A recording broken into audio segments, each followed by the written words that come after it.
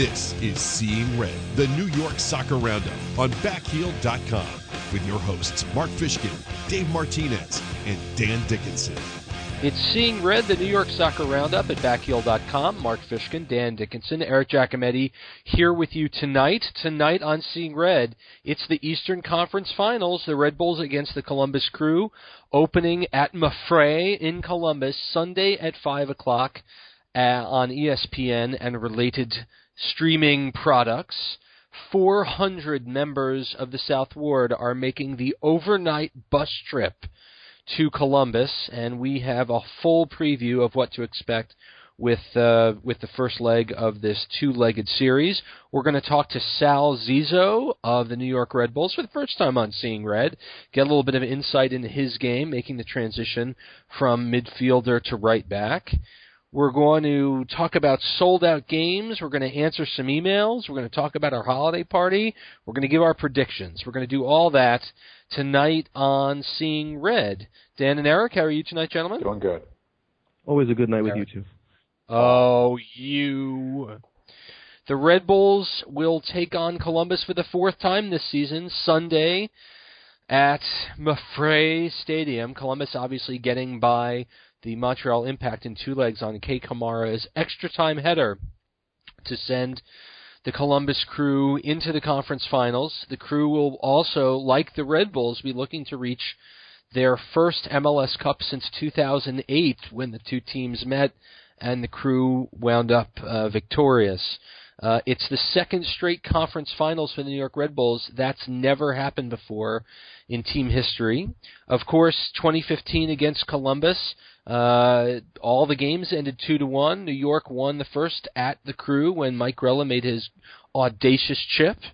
July 4th, back in Columbus, it was Anatol Abang with an early goal, and then the Ethan Finley show, 2 goals from Finley, sunk New York. And then on October 3rd at Red Bull Arena, Justin Merrim got an early goal, and then the high press went into full effect against Crew keeper Steve Clark, who could not manage Mike Grella's pressing.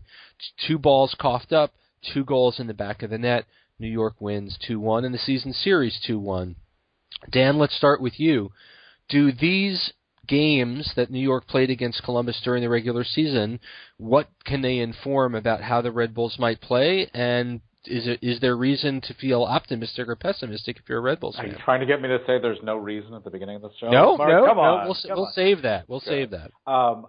I think the games that they've played over the regular season show that New York actually match up very well with Columbus. And I know a lot of people were hoping Columbus would come out of the other side versus Montreal, who got very scary late. But I think New York has shown that they can achieve success against this Columbus team, either at home or on the road, playing the high press. So it's fascinating that all 3 of the games ended 2-1, so hopefully we won't see another 2-1 scoreline on Sunday evening. But, that's and saying that they match up well is not to count Columbus out. Columbus is a very good team who have their own style. They like to build from the back. They like to, fling crosses in so Kei Kamara can get up and use his verticality to head home something. But I think it's going to be a great series.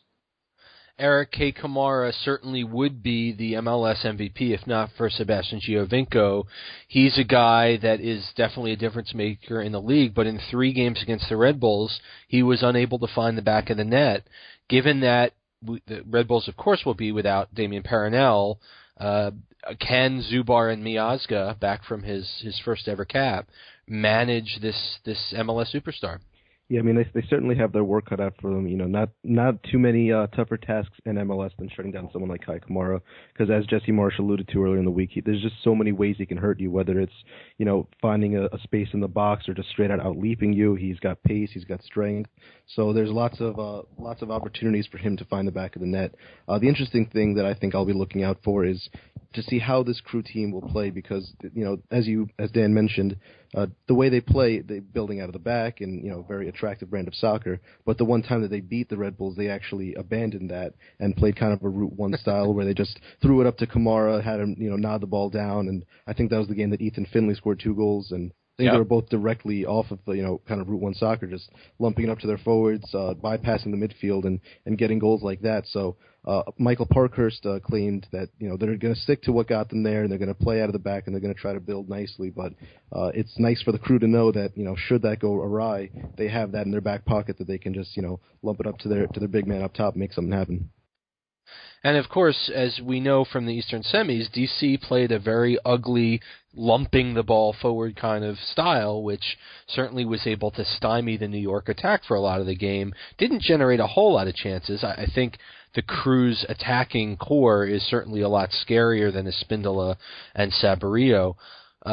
Columbus 9-4-4 at Maffrey this season, which is a good but not great record at home, frankly. They were plus 13 at home, conceded 25 times at home in 17 games.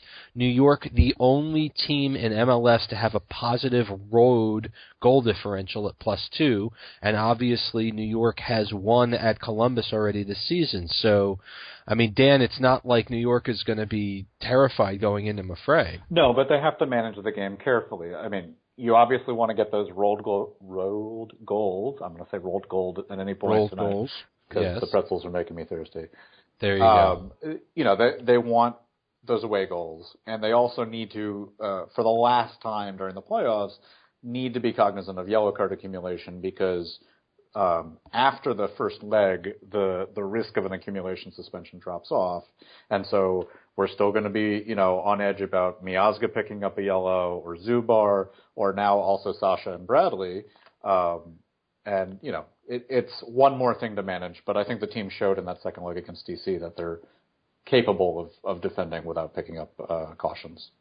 Yes, although they're going to be playing against a guy who kind of thrives on physical contact, unlike Espindola or Saborio, who are major league floppers. So for the Crew, Gaston Sarro, their Argentine late signing central defender, will be suspended after he picked up 2 yellow cards in the Montreal series. The Crew, based on my little birds in the Crew fandom, are probably going to play Tyson Wall, and Wall is definitely a step down, not only with his comfort level at his feet, but also his distribution, his general play from Sarro. So New York will definitely have a break there, especially if Bradley's going to be trying to shake one of the central defenders as he kind of lives his life along the 6-yard box. A number of Columbus Crew players, just like Red Bull players, spent the international break playing for their teams. Justin Merrim went all the way to Chinese Taipei to play in a 2-0 victory for his adopted Iraqi homeland. Harrison Awful, the right back for the Crew, played 2 matches, 90 minutes each, for Ghana in their 2-0 qualifying series win over Comoros in Africa. And so, obviously, for New York, you had Miazga just getting a little bit of a taste with the U.S. men's national team, playing 1 game, thankfully. You had Carl Ouimet, who's not starting, play both games for Canada. You also had Kamar Lawrence go the full 90 twice for Jamaica, most recently in Haiti. Are those players going to be able to pick it up, Eric? I mean, these are guys, especially, at least the Red Bulls players stayed in the hemisphere. Merrim and Awful are important players for Columbus, and they literally were on the other side of the world midweek. Yeah, I mean, that always makes it difficult. I mean, you can't understate the drain it puts on your body from not only playing those big games in as you mentioned, 90 minutes, but having to fly all the way back and reacclimate with the team. So it's going to be a big task for them to to get back into the side. I think the Red Bulls really do need to take advantage of that, especially on the Crew's defensive end. Awful and Waylon Francis are very good outside backs, but after logging some minutes there internationally, and as you mentioned with Sarro being out, whether it's Pogatetz or a Wall in the middle, I think either way it's a step down. So I think they absolutely need to get an away goal in Columbus if they want to advance in this one. Of course, there's one Columbus Crew player that New York hasn't seen, and he's a very important piece of their success, and that's young Will Trapp. 19 appearances, 3 assists for the central midfielder, who plays a similar role that a Dax McCarty or a Felipe plays for New York, and did not play in any of the matches against the Red Bulls this season. Dan, I mean, obviously he's a little bit of an X factor, but this game's going to turn on this midfield triangles kind of breaking each other up, isn't it? I think it is, and I think that I think New York has the slight edge on that. But the mantra about the way the Crew have been playing this year is that they've been offensively strong and defensively awful. No pun intended about their defenders again. Yes. So New York just has to put them to the sword. They have to press. They have to force turnovers. They have to start, making chances and battering Steve Clark with shots. All right. Before we get to our predictions for Leg 1, let's share a little bit of other news. Of course, Mafre Stadium announced today will be sold out on Sunday for the 400 Red Bull fans that are making the trip and everyone watching at home. They're actually putting seats on the stage, kind of like they do when the U.S. men's team plays Mexico there. And for a team that, frankly, doesn't often capture the imagination of its home market, sound familiar?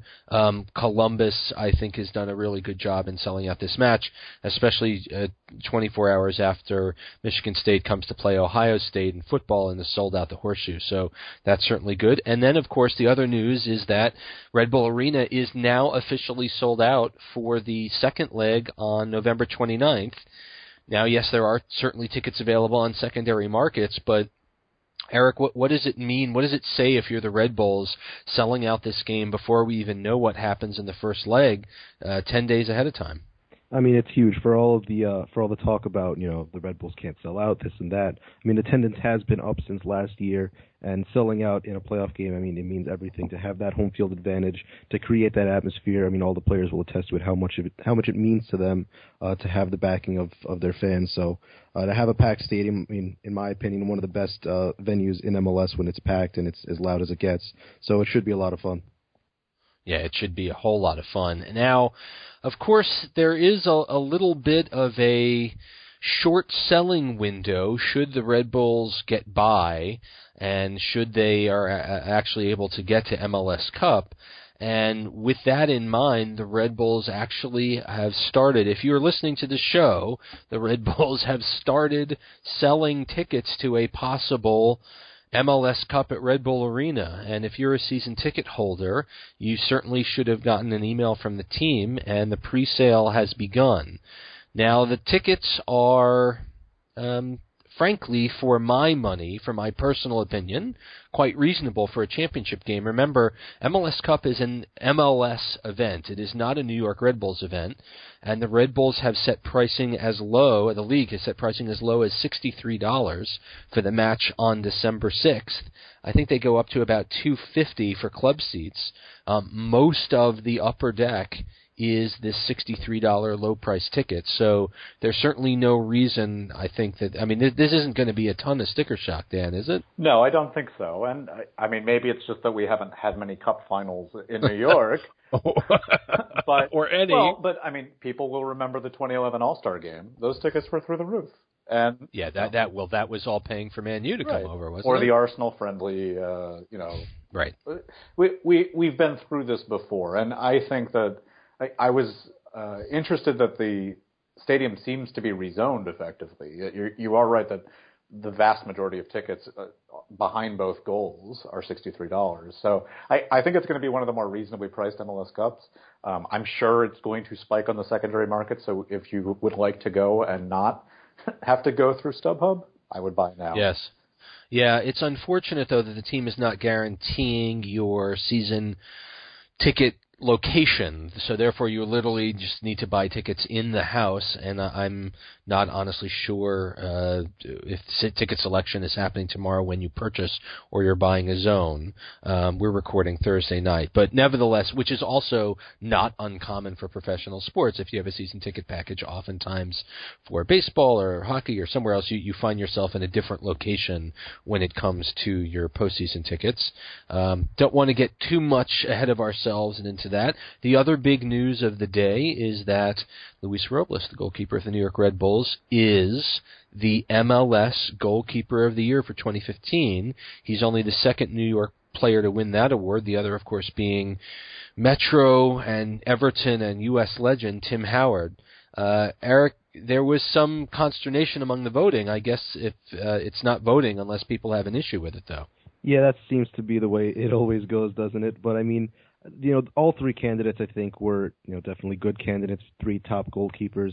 But I think Robles probably earned it over the course of the year. I was, having this conversation on Twitter with a Whitecaps fan, asking, what does he do well? Well, I said he makes all the saves that you expect him to, and he makes a lot of the ones that you don't expect him to.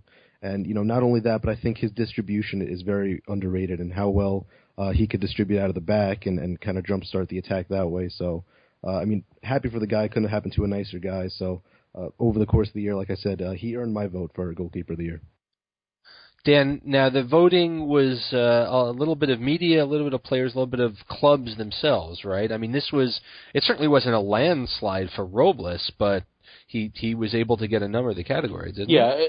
So the weighted voting is 1/3 club votes, which are club president, coach, GM, and I think communications director. 1/3 media, and 1/3 players. And if it's a player or a club vote, you're not allowed to vote for candidates from your own team, right, to avoid stuffing the box. So I believe Robles won the media portion of the vote and the player vote, and I think Bill Hamid took the club voting slightly.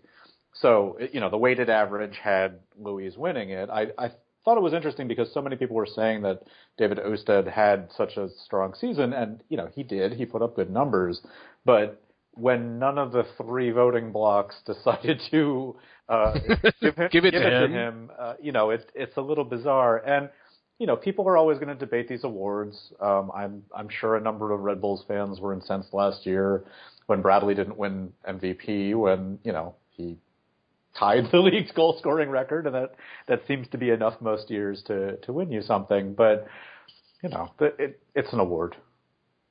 It's an award. What can you do? It's a major award. So congratulations to Luis Robles. Obviously a terrific guy, frequent guest on the show. I think Red Bulls fans couldn't be happier for him. And of course, in true Luis Robles fashion, he gets up in front of the team and says, "This is really all your award, and it's nothing to do with me." So that's just kind of the way he rolls.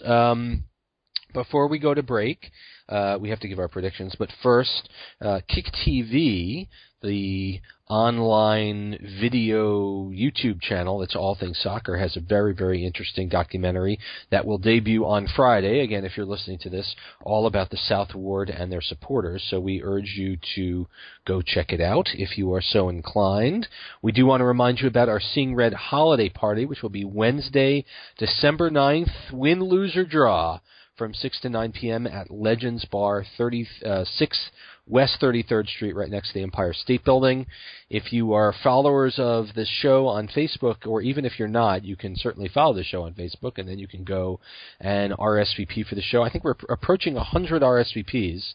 The Supporters Shield will be at the party, which is pretty cool. So if you haven't had a chance to get up close and personal, not up close or personal, but if you get up close or personal with the Supporters Shield, you can take your photo with it then, and we will be giving our Bull and Cow of the Year of that event. So it's going to be coming up quick as the end of the season is quickly approaching. That's Wednesday, December 9th at 6 p.m.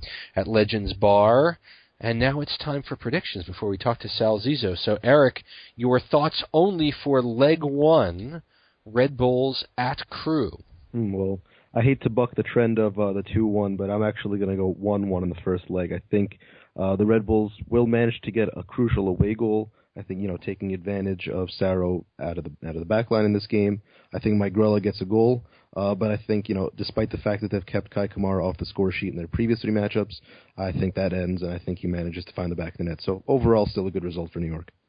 So 1-1? Yep, 1-1. 1-1. I think most Red Bull fans will be very happy with that. Dan, your thoughts on what's going to happen Sunday at 5 on ESPN? I am still shocked that this team has not drawn in like 6 months at this point. So I am also going to go with a draw, but I'm going to go with a bigger one. I'm going 3-3. Ooh. Also because I think I predicted draws for both the DC legs, and that seemed to work. So yeah, we'll go 3-3. I'm going to be the dissenting voice here. I'm going to call it 2-1 for Columbus here. I'm going to call another 2-1 victory, which is not necessarily going to be a bad thing for the Red Bulls. Obviously, they would want to come out with at least a draw, but at 2-1 with a key road goal, New York should set itself up decently for a home leg in the second leg, where they're only going to have to win 1-0 to take it. When we're back on Seeing Red, we're going to talk to Sal Zizzo, midfielder / defender for the New York Red Bulls.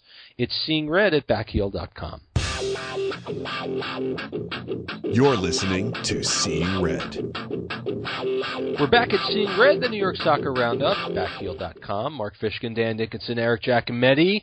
And tonight, for the first time on Seeing Red, our guest tonight, born in San Diego, California, was an All-American as a freshman at UCLA, played for the U.S. in a very talented U20 World Cup team, and then was able to leverage that performance into 3 years over in Germany, returned to MLS in 2010, and at the start of this year joined the New York Red Bulls. It's Sal Zizzo joining us at Seeing Red. How are you tonight, sir? I'm good. How are you guys? Thanks for having me. It's absolutely our pleasure to have you on the show. Now, you had a very interesting method at arriving at the club. You were selected by the Blue Meanies across the river in the expansion draft, and then the next day you were traded to the Red Bulls as part of Ryan Mara's loan. What were those 2 days like for you when you thought you were going to one side of the Hudson River and then wound up on this side? It was kind of funny, actually. I was actually on a cruise with my family, tons of people. My brother-in-law was performing on it, and didn't think anything of it, really didn't know anything about the expansion draft, and I just remembered saying, the expansion draft happened today. I should, check it out just to see, I'm interested to see who got picked, and, the internet being on the cruise ship was like $1 or, $10 a minute or something crazy like that.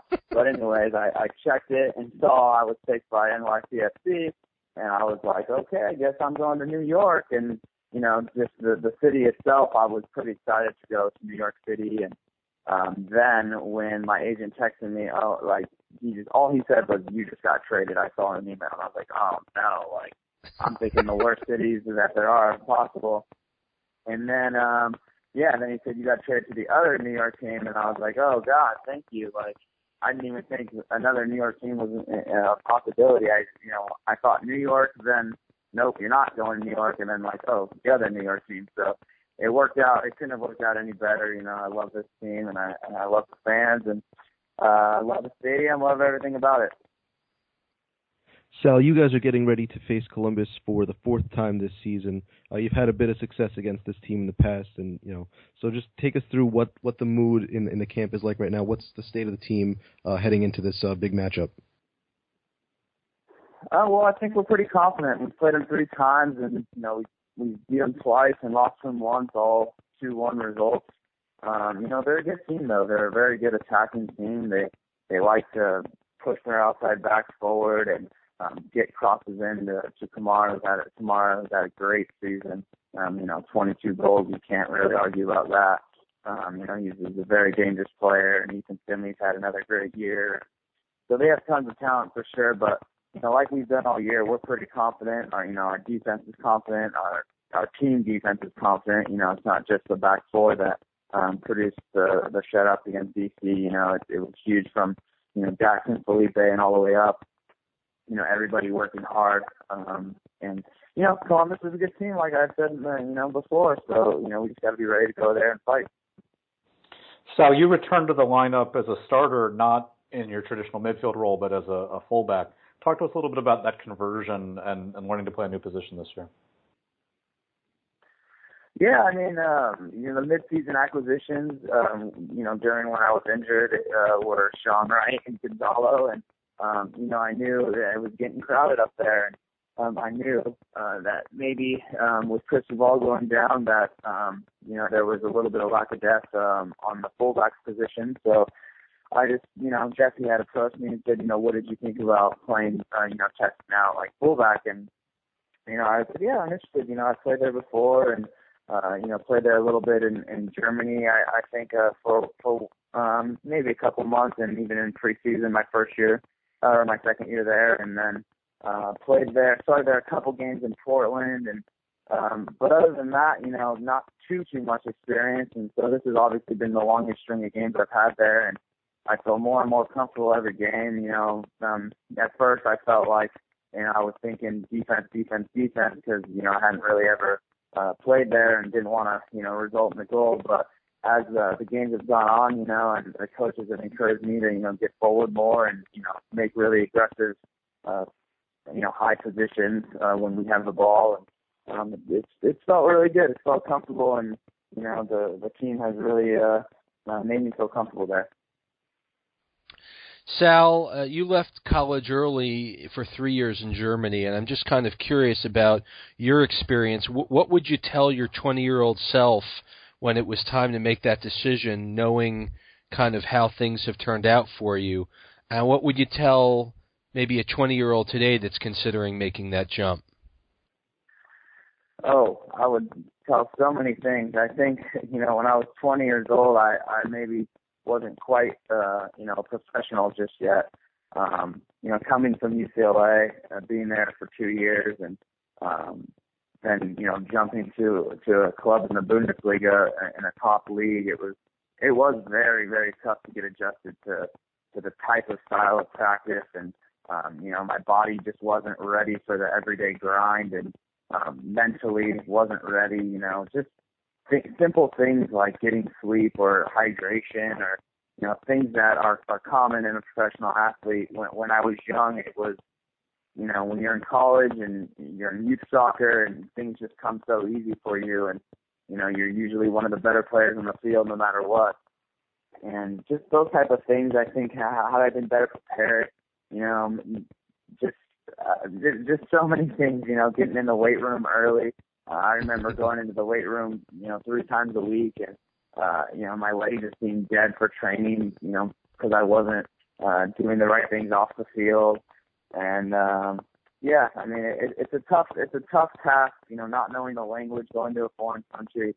But what I would tell another 20-year-old wanting to go over there is, just try and make sure you do everything you can to get on the field, because if you're not playing, which is huge at this moment, if you're not playing, then you tend to get forgot about for even if you're not playing for a year or two, and it's tough to come back from that. Sal, you were part of the U20 World Cup team back in 2007, a pretty successful team, the team that made the quarterfinals. And had a lot of star power as well with Michael Bradley, Freddie Adu, Josie Altidore, and you also had 2 current teammates in Dax McCarty and Anthony Wallace. Can you just talk to us about what that experience was like and having teammates like that now on your team? Yeah, I mean, it was that U20 World Cup was kind of my first, huge milestone in you can call it professional soccer, I guess. I was still at UCLA at the time, and I was able to kind of parlay that into signing with Hanover, and the team was, very good. I think, we played a 4-3-3, and so many guys, made it to the professional level from there, or were already professionals and continued to have success at the professional level. And then even the guys that, Freddie Adu, Danny Sotelo at the time were great players and are still playing. Robbie Rogers on the left, Michael Bradley, Josie, just to name a few, and Chris Sykes in goal. So, I mean, most of the guys are still playing professional, and I just remember, it was a great experience, and I loved every minute of that tournament. And we actually, looking back, we could have really done something special. We ended up losing to Austria in the quarterfinals, and then I think we would have played maybe the Czech Republic next, and I think those are two teams at the time that I really think were beatable. So your teammate Luis Robles took home MLS Goalkeeper of the Year this morning and almost immediately pushed all of the praise and credit for it onto the rest of the team. How has Luis helped you settle into the role of a defender, help organize the back four when you guys are out there? What does he bring to the team?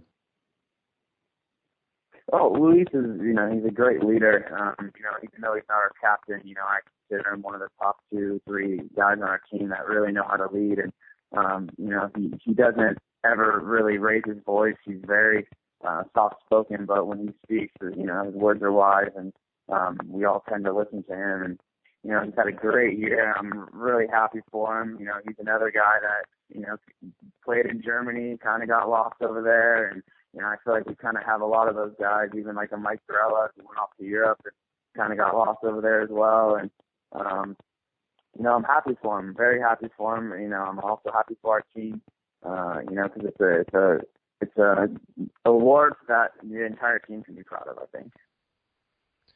Sal, the South Ward is bringing over 400 fans to Columbus on Sunday. You had a pretty large group at RFK cheering you on. What does having a large traveling contingent do for the team on the field?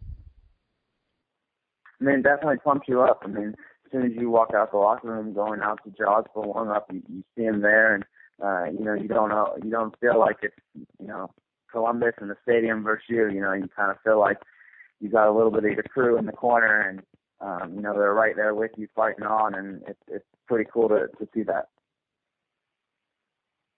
Sal, all season long, Jesse's kind of preached this motto about, taking one game at a time, and, that mantra's really, seeped down from the top to the bottom. But are you taking any interest in the Western Conference Final, given that, you spent a good amount of time with Portland?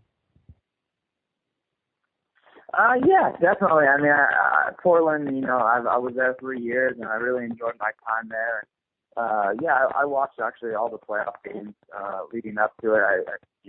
I was in Kansas City for 1 year, and then Portland the 3 previous years. So it was kind of cool watching that game, and then the PKs, and that one was pretty nuts. I think it was 11 PKs. It was one of the craziest ones I've seen. But I definitely watched even Dallas and Seattle, all those games. Just as a fan, watching those, and when the time comes, if we match up against one of them in the MLS Cup, then it'll give me an extra scouting report. Speaking of Portland, we've heard from a lot of fans asking if your food cart Zizzo's FC will ever make an East Coast debut. Oh yeah, and actually I've gotten that a lot here, surprisingly. Being in New York, it was something I had for a couple years in Portland, and my friend had moved back to San Diego, and so we sold it. But you never know. Maybe I'm not saying no, but right now it's not the plan. Well, you've got a lot of fans that are definitely going to be itching to taste that if it ever does come back. Certainly, Red Bull fans. Sal, let's finish with this one. You recently became a father for the first time. Congratulations. How has being a dad impacted how you play on the field? It actually has a lot. I feel like. Kind of subconsciously, I think. Having a kid and seeing her every day, and it kind of makes you want to work hard and really fight for her every game and every day. At the time she was born, it was it was early in the season. I think it was kind of in the middle of the string of games. We played like Colorado and Galaxy. And it was kind of a hectic time. I wasn't sleeping much, but ever since then, I've just been training hard and, thinking of her a lot on the field, and it's paid off, I think. There you go. Well, Red Bull fans certainly hope that it pays off for you Sunday at 5 o'clock in Columbus. Sal Zizzo wears number 15 for the New York Red Bulls. Sal, it was so great talking to you tonight. We wish you all the best with the remaining games this season. All right. Thank you, guys. Thanks for having me. Your emails after this at seeingred@backheel.com. You're listening to Seeing Red. Back on Seeing Red, the New York Soccer Roundup. Backfield.com. Mark Fishkin, Dan Dickinson, Eric Giacometti. Conference Finals. This is it. This is the nitty-gritty. 2 sold-out stadiums. 2 teams that hopefully will be going for it. And the only thing I hope is that there isn't a horrendous call by the ref which helps decide this series. These are 2 quality teams. They play a lot of up-tempo, attacking ball, and I just would hate to see the whole series turn on something that's questionable and awful. Alan Chapman is the ref for the first leg, just as he was a year ago for the first leg in the Eastern Finals at Red Bull Arena. That's scary. Okay, 2 emails tonight. When the team wins, guys, it's the emails are scarce, I think. I don't know. Well, we've also been on break, so, That's true. There's not that true. much to it. All right. Here's Nick Varacci that says, Podcast Heroes. Can you update your fans on BWP's quest to set a new 2-season goal record? It's something you brought up before, but I'm not sure how close he is. Eric, would you like to enlighten Nick? Yeah, he didn't set the record, much like he didn't set the record last year, but he tied Stern John, I believe it was, with 44 goals over 2 seasons. So, not too shabby, right? And he had the 27, which tied Wondolowski and Roy Lassiter, and then he had the 17 this year. So over 2 seasons, I'll take 44 goals. Stern John played for the Columbus Crew. Can you discuss, continues Nick, Sal Zizzo at right back? He's been doing quite well, but is that still an area of the Columbus staff would be looking to exploit, and should we be concerned? Sal was a terrific interview. Dan, do you think that there's a ton of concern on Jesse Marsh's case for Sal Zizzo right back? I don't think there is, and I don't know why. I understand it's not his natural position, so that it makes sense to question it. But this is a Red Bulls team that won, 9 of their last 13 in the regular season. Yeah. So, he was playing right back for a good chunk of those. I wouldn't be concerned specifically about that. There are other areas of the field that, any player on the team has had at least one bad game. So if we're I wouldn't obsess about it personally. Yeah, Sal has started at right back for 4 of the last 5 Red Bulls games, and the team has won 5 of the last 6 games Sal started. He did not play against Orlando. In the games that he did play, the Red Bulls are 4-1. So there you go. Lastly, says Nick, you and a listener gave kudos to whoever in the Red Bull staff have been doing such an excellent job at fitness this year. I must say, when I learned early in the season that this was a new wave of tech and fitness at the club, I was shocked. I assumed that all professional teams were deep into such sports science at this time, but a lesson learned for me and wonderful work by the staff in the club. Thanks as always. And, I don't want to say that there was nothing going on during the previous administration. I just think with Ali Curtis, right from the January town hall, he had mentioned how they're going to bring sports science in a big way into the club and make sure that they were going to be rested and ready and recovered. And, short of a few nagging injuries, this has not been a year with a lot of games missed due to injury. Eric, would you say? No, it's actually been pretty remarkable with, aside from Zubar, who had missed, a very big portion of the season, they've been relatively healthy. And in terms of the fitness, I know, it's one of these, quote-unquote narratives that the media likes to run with in terms of, the high pressing and all of that. But it's a necessity in this system to be as fit as they are, and being at practice every day, I see it in action. The way that when they play their small-sided games and the ball goes out of play, Marsh is shouting instructions, get the ball back in play, let's go up the tempo, and the way that they're constantly in motion, it's really impressive. And the fact that that they've lasted this long playing this style, which a lot of people doubted, can it last in the heat? Can it last over 34 games? They're still playing the same way, and they're doing it to great effect. Yeah, they definitely are. Obviously, we talked to Chris Duval on the live pregame, but other than that, and Zubar, as you mentioned, it's been pretty good. Gabriel Benavides is with our other email of the day, and he writes, just wanted to see what your thoughts were on having Gonzalo come in more. Watching this season, I think training more with Grella, Bradley, and Lloyd, he could make some amazing plays if everyone was more in sync. with off-the-cuff plays each other is capable of doing. Let's go Bulls, Gabriel Benavides. Obviously, Gonzalo came on and had a really terrific assist on Bradley's goal to sink DC, Dan, with Sean Wright-Phillips tweaking his hamstring, and I believe he's going to be day-to-day, although aren't we all? I think Gonzalo would certainly be off the bench first on Sunday afternoon. I would agree.